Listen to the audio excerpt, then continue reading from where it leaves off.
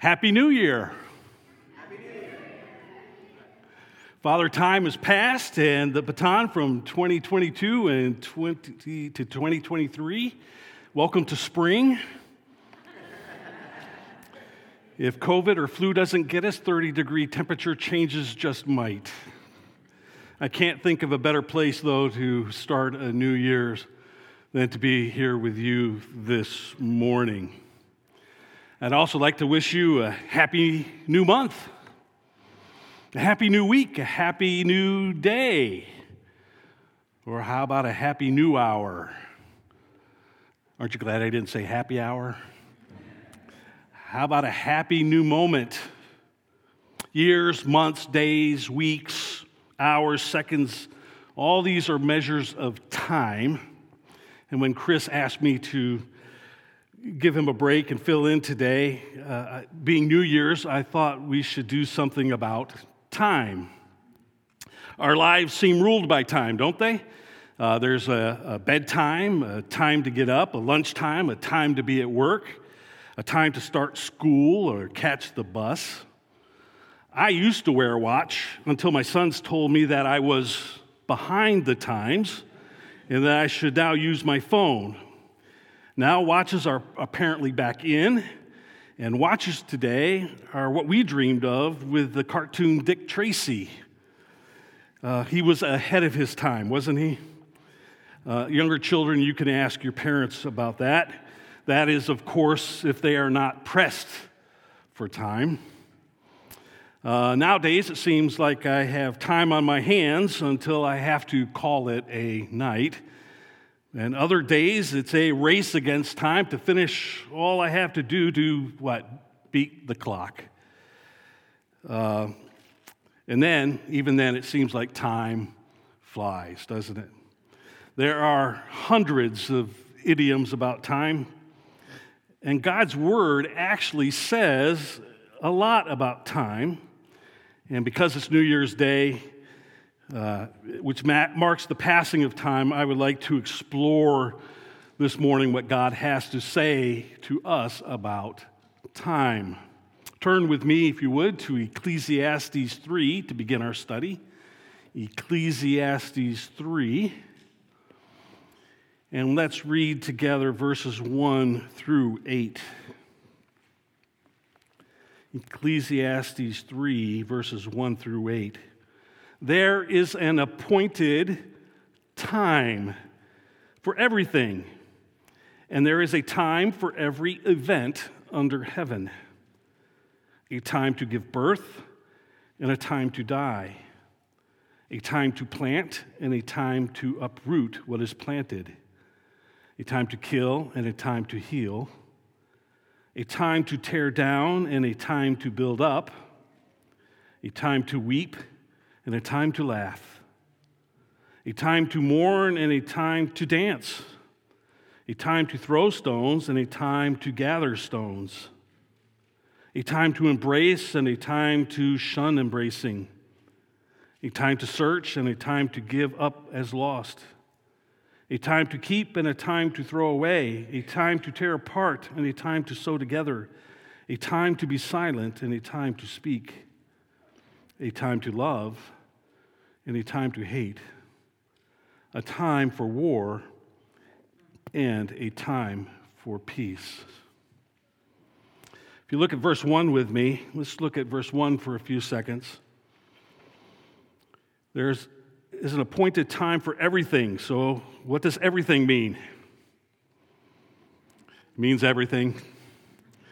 Verses 2 through 8, which we'll visit again in a little bit, tell us, and it went through a big list, but between a time to be born and a time to die encompasses about everything, doesn't it? And then at the end of the verse, you'll see the phrase, under heaven. What does under heaven mean? The author of Ecclesiastes uses the same phrase in chapter 1, verse 12, when he says, I, the preacher, have been king over Israel in Jerusalem, and I applied my heart to seek and to search out by wisdom all that is done under heaven. And the Psalms tells us that the Lord looks down from heaven on the children of men. So under heaven simply means that God who is in heaven has appointed and established a time for everything here under heaven, on earth. And finally, we need to understand how the English translators handled the word translated. My New American Standard said, for every event. Yours may say, for every matter. Or if you had the King James Version, it translates the Hebrew word is chepet, and they translate it as purpose. There is a time to every purpose under heaven. This is a hard word to translate a little bit in Hebrew, from the Hebrew root word, and this word is most often translated as to delight in, or delights, or good pleasure, or simply pleasure.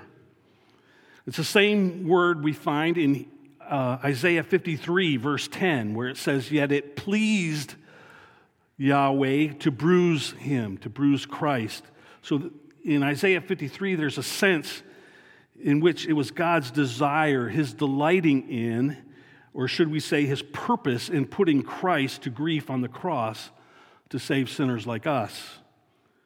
So that's the same word here that some translations translate as matter or event. But if we put this all together, really what we see is that God has a purpose and a will.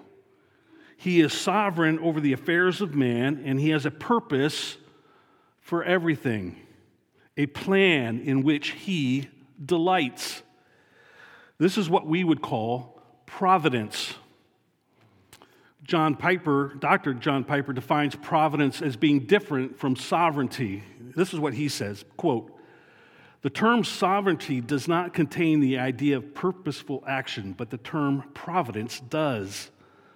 Sovereignty focuses on God's right in power to do all that he wills, but in itself it does not express any design or goal.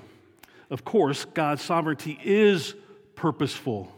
It does have design. It does pursue a goal.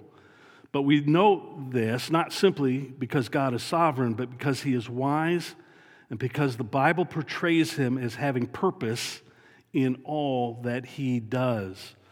So when we read this first verse, that God, there's a time for every matter, there's a time for every event, it's really a time for every purpose that God has. His will, his design, his plan are all built into that Hebrew word. So first of all, as we look at God's providence over time, we have to understand that not only did God create everything that we see, the universe, the planet, and everything, but God created time. So when he created the universe, you have matter, space, and time. So for my engineer friends and those into physics, the best known equation might be E equals mc squared. I saw the music teacher knows that one from Albert Einstein. The c is the constant for the speed of light. The speed is measured in time. To be precise, 299,792,458 meters per second. Per second, that's per time. So God, in creating matter and energy, also created time. So I don't know if you're a Star Wars or a Star Trek fan, but if you're a Star Trek fan, we would call this the space-time continuum, right? You have time and space are made together. Later in chapter 1 of Genesis, when we see God beginning the creation, God created light, and he separated light from darkness, and he called the light day and the darkness night.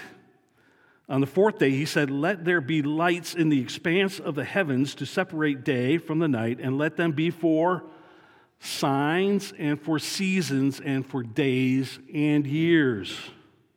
So the time of year in which we are celebrating the passing of one year into another is determined simply by the earth making what? An orbit around the sun. Of course, a month is marked by the moon's orbit around the earth every month. A day is easy enough, light and day. And all these are created by God. Of course, I like how Answers in Genesis points out that we get our week. Where do we get that from? There's no light, no moon, no sun that tells us a week is. But we get the week from God's purposeful creation week. And it all has a purpose. God created, He created these time markers and for us as signs, which is interesting because does God need signs and markers? No, because He's outside of time. He knows all this, but He created these for us purposefully. God created time. Secondly, besides being the creator of time, God is provident over time. Back to Ecclesiastes, for every season there is a time. We read that, but a time to be born, a time to die, a time to plant, a time to pluck what is planted, a time to embrace, a time to refrain from embracing, even a time for war and a time for peace. Galatians 4:4 tells us that, but when the fullness of time had come, see that fullness of time had come, God sent forth His Son, born of a woman, and at just the right time. This is what we just celebrated, isn't it? Just the right time, Jesus came. The language of the world was now Greek, because they had conquered the world and established that. The Romans made a great road system so that the word and the witness of Jesus could easily spread. And if you think about it, only at a time when crucifixion was the capital punishment of the day could Christ come. He came at just the right time. Ephesians 1:7-10, Paul writes, in Him we have redemption through His blood, the forgiveness of our trespasses, according to the riches of His grace, which He lavished upon us in all wisdom and insight, making to us known the mystery of His will according to His purpose, which He set forth in Christ as a plan for the fullness of time, to unite all things in Him, things in heaven and things on earth.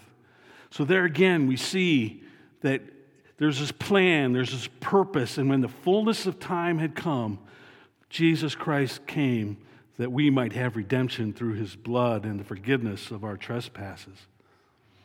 Jesus even said, the time is fulfilled and the kingdom of God is at hand, as recorded in Mark, and at the right time, while we were still weak, Christ died for us. All this is precisely at the right time. God is provident over time. None of this was by accident. It was planned before the foundation of the world. And there's so much more. We could go into God appointing times for the feasts of the Lord so that Jesus would die on the Passover and rise again on the day of first fruits. So all this is God being providential over time. And think back to when Joshua was battling the Amorites, God held back the sun for about a whole day. God paused time. And then He made the sun go back 10 steps on the sundial as a sign to King Hezekiah. So not only did God create time, but you could see His power over time, and He's providential over it. Think of that for one moment. I told you that the speed of light is 299 billion meters per second. The sun is hurtling through space. Now, we think of the earth going around the sun, but actually the sun is moving through space. It's hurtling through space, and it's dragging by gravity the 8 planets and Pluto, if you want to count that as 9, right? And all our moons. The sun is dragging us behind, and we're making this helical cycle around it. And the earth is actually rotating as well in all this. And the earth is rotating at 1,040 miles per hour. So the hour that you've been in here, almost an hour, you've traveled 1,040 miles and didn't even know it. What power and might would it take to turn the earth back and stop the rotation of the earth and rotate it back? That's amazing. God is providential over time. So God created time, God is providential over time, but thirdly, God is provident over your time and mine. Verse 2 of Ecclesiastes 3 says there's a time to be born and a time to die. And that includes us. Eve praised God when she bore a son and called his name Seth, for she said, God has appointed. So there's the purpose again. God has appointed for me another offspring. That word appointed, there's a purpose, there's a plan. It's God's involvement in the birth of Seth. God said to Pharaoh, for this very reason I have raised you up, that I might show my power in you and that my name might be proclaimed in all the earth. To Ananias, God tells him to go get Saul, and he tells Ananias, for he is a chosen, there's that word, chosen, a purpose, instrument of mine to carry my name before the Gentiles. Chosen and planned. God had this eternal plan and purpose before Saul was even born. Now, this should bring you great joy to think about this. You are not an accident. You were planned by God. Knitted in your mother's womb, you have an identity in God. And you have a God-given purpose. There's a purpose for why you're here. Many others in the world today have no purpose but their own pleasure. Nothing that brings lasting or everlasting satisfaction. They are living according to the lies of their father, the devil. But you, brothers and sisters, have the truth which gives us hope and peace and joy. We could keep going on and talking about the birth. We could talk about Sarah or Hannah or maybe even Cyrus, whose birth was pre-planned and ordained and prophesied hundreds of years before he came. All examples of God working his wonders, his plans, and his purpose in birth. But God's providence over time not only applies to your birth, it also applies to your death, should he tarry. Psalm 139, verse 13. We know the first part of this passage really well. For you formed my inward parts. You knitted me together in my mother's womb. I praise you, for I am fearfully and wonderfully made. Wonderful are your works. My soul knows it very well. My frame was not hidden from you when I was being made in secret, intricately woven in the depths of the earth. You saw my unformed substance. In your book were written, every one of them, the days that were formed for me, when as yet there was none of them. Your life, your death, is already written in the book. God had a purpose for them, every one of them, before you even had one. Every day of your life and the day of your passing were planned by God with a purpose. James 4, verse 13 says, come now, you who say today or tomorrow we will go into such and such a town and spend a year there and trade and make a profit, yet you do not know what tomorrow will bring. What is your life? For you are a mist that appears for a little time and then vanishes. Instead, you should say, if the Lord wills, we will live, and to do this or that. As it is, you boast in your arrogance. See, we will not sleep, brothers and sisters, until God's appointed time. Not one day too early, and not one day too late. Not only does God know, plan, and purpose your birth and death, he also knows, plans, and purposes all the days in between. I like how Charles Spurgeon put it. Remember this: had any other condition been better for you than the one in which you are, divine love would have put you there. Let me say that again. Charles Spurgeon quote, "Remember this: had any other condition been better for you than the one in which you are, divine love would have put you there." On my phone, I have this quote superimposed on my screen that comes up. I have it superimposed over a picture of D-Day, Normandy Beach, Point du Hoc, to be precise. It reminds me that every soldier there that day who ascended that cliff and those who died in the assault were there because God raised them up and planned their very lives to be there in that moment.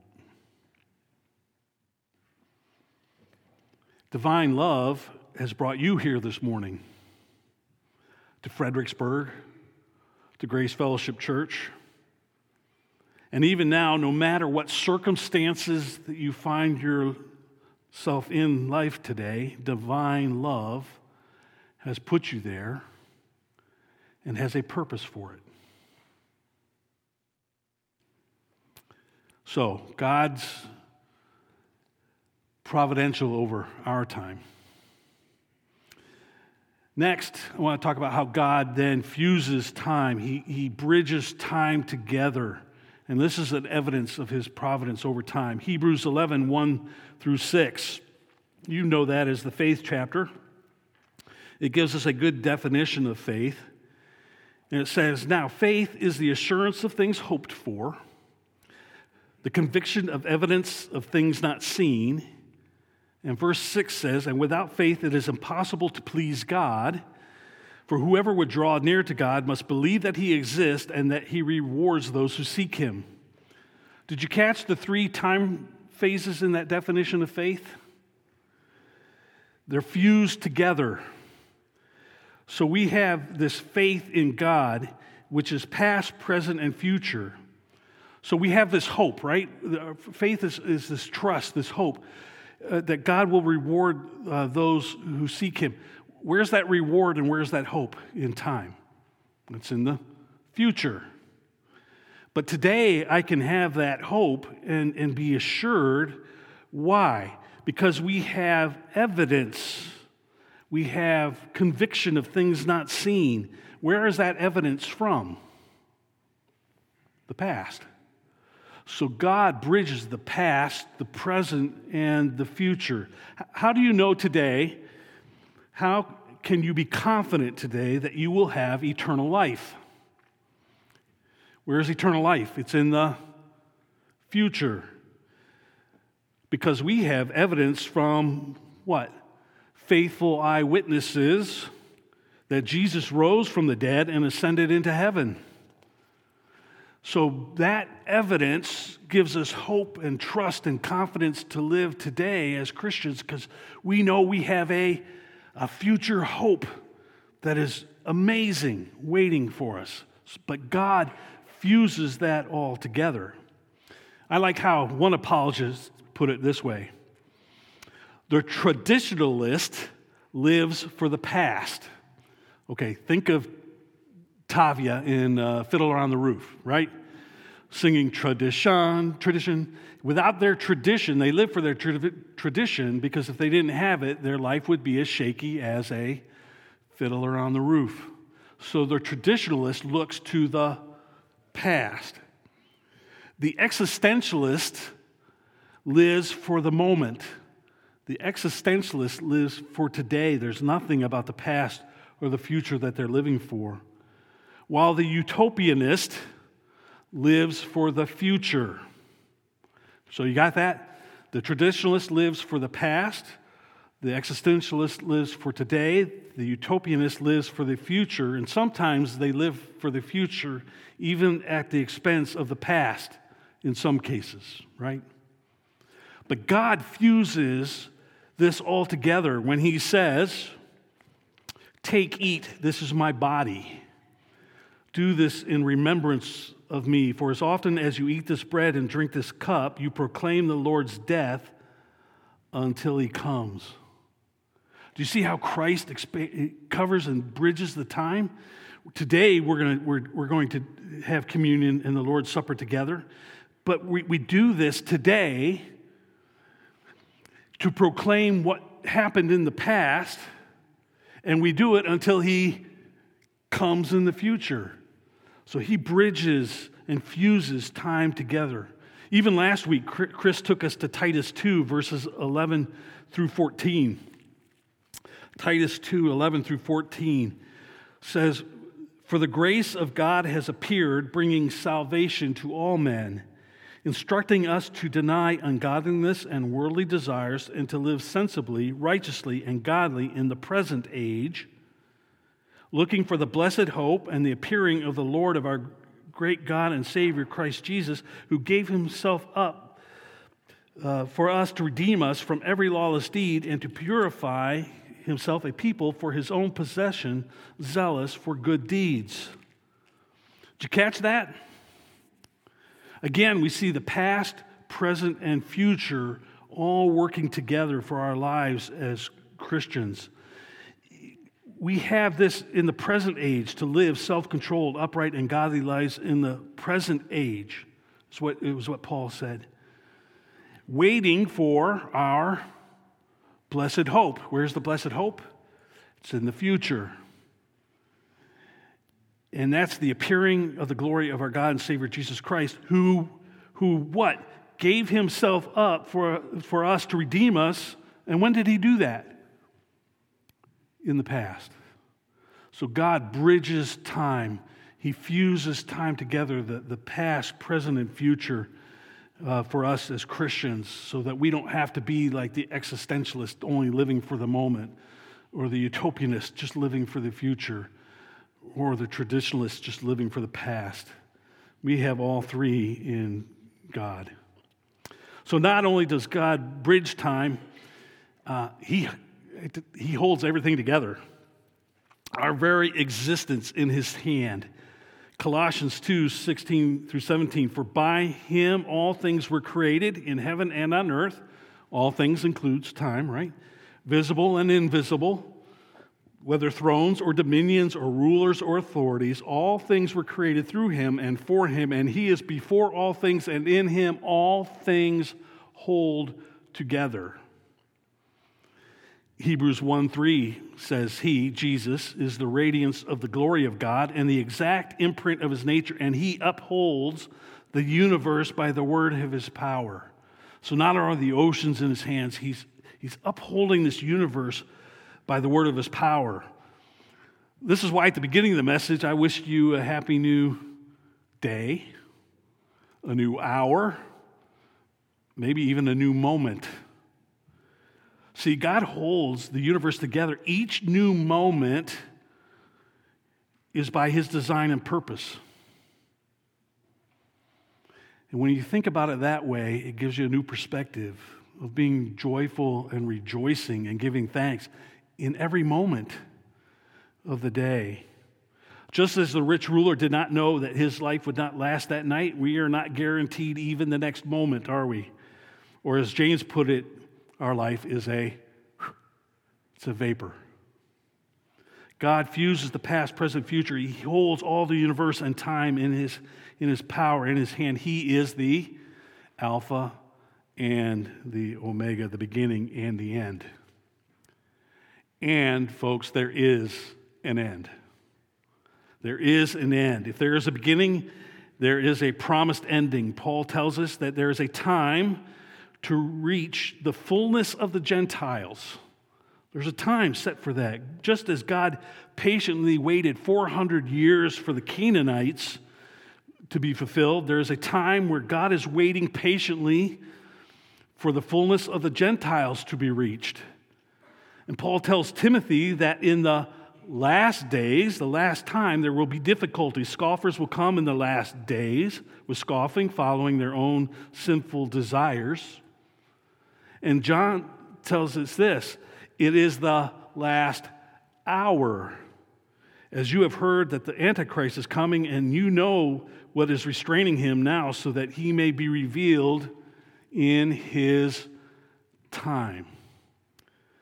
God tells us in Psalm 75 that at the set time that I appointed, this is what he says, at the set time that I appointed, I will judge with equity. For he knows their works and their thoughts, and the time is coming to gather all nations and tongues. Isaiah 66:18, and to Daniel, God says, shut up the words and seal the book until the time of the end. God has created time in the beginning, exercises sovereignty and providence over time throughout history. He is providential over our time, our birth, and our death. He fuses past, present, future while he holds the universe together, and there's a time set and planned by God that is the ending of his story under heaven. Which then leads us finally then to what is our response to these truths that we see in God's word concerning time. Psalm 89:14. The psalmist prays to God and says, remember how short my time is. The psalmist has a clear sense of just how short his time is, and we need to have a sense of how short our time is. All flesh is like grass, in all its glory like the flower of the grass withers and the flower fades. So the first thing we need to do as we consider God's providence over time is we need to humbly consider and remember our time is short. We like to think it's kind of a long time. It seems like it drags on. But God's word tells us our time is short. Psalm 90, we can pray to God just as the psalmist did. So teach us to number our days that we may get a heart of wisdom. So what can you do? You can pray to God to help us number our days so that we might be wise. And with that wisdom, we need to be teachable and learn to number our days. Should it be God's will that I live to be 80 years old, I only have 6,570 days left. Now that seems short. That's only 936 Sundays. We need to number our days. Remember how short life is. Jesus also instructs us what to do. He says, therefore, do not be anxious about tomorrow. A time, right? Tomorrow is a time. For tomorrow will be anxious for itself. Sufficient for the day is its own trouble. Matthew 6:24. Next, what else can we do? We can consider your future and have this same attitude as Paul, in that he considered that the sufferings of this present time are not worth comparing with the glory that is to be revealed to us. Right? Later, he tells us to wait for it with patience. Our future time our future time, our hope is going to be so joyful, so amazing, that we are to endure with patience the suffering that you might be going through now. Even your circumstances today are part of that everything for which there is a time and a purpose. You can rest assured, brothers and sisters, with hope and confidence that God is still sovereign and he has a purpose in mind in what you are experiencing. And like Paul, it is not worth the emotions or worry compared to the glory that we will enjoy later. All right, some of you need that encouragement and understanding. Some of you need this next message of Paul, where Paul tells us to wake up. Romans 13:11 and following. Besides this, you know the time. So Paul's saying to the Romans, you know the time, that the hour has come for you to wake from your sleep. The night is far gone. Put on the armor of light. Let us walk properly as in the daytime. So did you get that? Here's what Paul tells us to do. He says, wake up. Put on your armor, your helmet, your belt, the shield, shoes. Take up your sword and walk properly. There's a battle. The hour is late. We need to number our days and then walk in a manner worthy of our Lord. Ephesians 5:15 says, "Look carefully then how you walk, not as unwise, but as wise, making the best use of time. Because the days are evil, be filled with the Spirit, addressing one another in psalms and hymns and spiritual songs, singing and making melody to the Lord with your heart, giving thanks always and for everything." That's a long list of things you can do when you consider God's word on time. A thankful heart, a grateful heart, giving thanks for everything, coming here, singing with us, spiritual songs and hymns, making melody in your heart, making the best use of time. And again, it says to give God thanks for everything. There's that everything word again. What does it mean? Everything. There's a time appointed for everything, and in everything we are to give thanks. So no matter what time you are facing, a time of war, a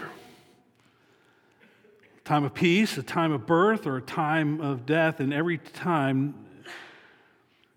no matter what sufferings you think you have, give thanks and make the best use of time. Colossians 4:5 says, "Walk in wisdom toward outsiders, making the best use of time." Finally, let us hold fast the confession of our hope without wavering. For he who promised is faithful, and let us consider how to stir up one another to love and good works, not neglecting to meet together as is the habit of some, but encouraging one another, and all the more as you see the day drawing near. Pretty amazing when you look at it. God's word has so much to say about time. And it has a lot of applications for us when we consider this topic. Our time is short. These days, it seems closer and closer to the return of Jesus, doesn't it? How would you live your life differently if you knew he was coming back this year? What if he were to return this month? We need to be wise, holding to our confession and our hope without wavering, walking and encouraging each other, especially here as brothers and sisters in Christ. Don't give up on each other. Give thanks for our very next moment, making the best use of our time. Let's pray, shall we?